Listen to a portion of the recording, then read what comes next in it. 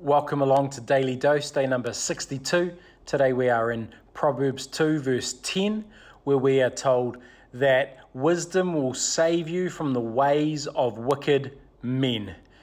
Solomon's just telling us that one of the things that wisdom will do for us is it will save us from the ways of the wicked people around us.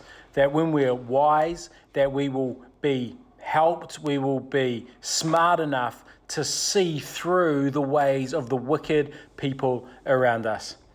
Unfortunately, there's always going to be those people around us that are encouraging us, wanting us, guiding us to do the wrong things.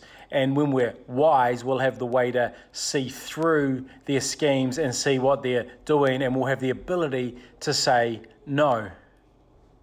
Have you ever found yourself in a situation where you've been doing things you don't want to really do because of the people that are around you? Hey, let's be honest, we all have. But what wisdom's going to do is it's going to help us see through that and have the ability to say no, or to find another way or another avenue to we don't end up doing the things that we don't want to do. So one of the values of being wise, of pursuing wisdom, is it will stop us doing the silly things or the wicked things of the people around us.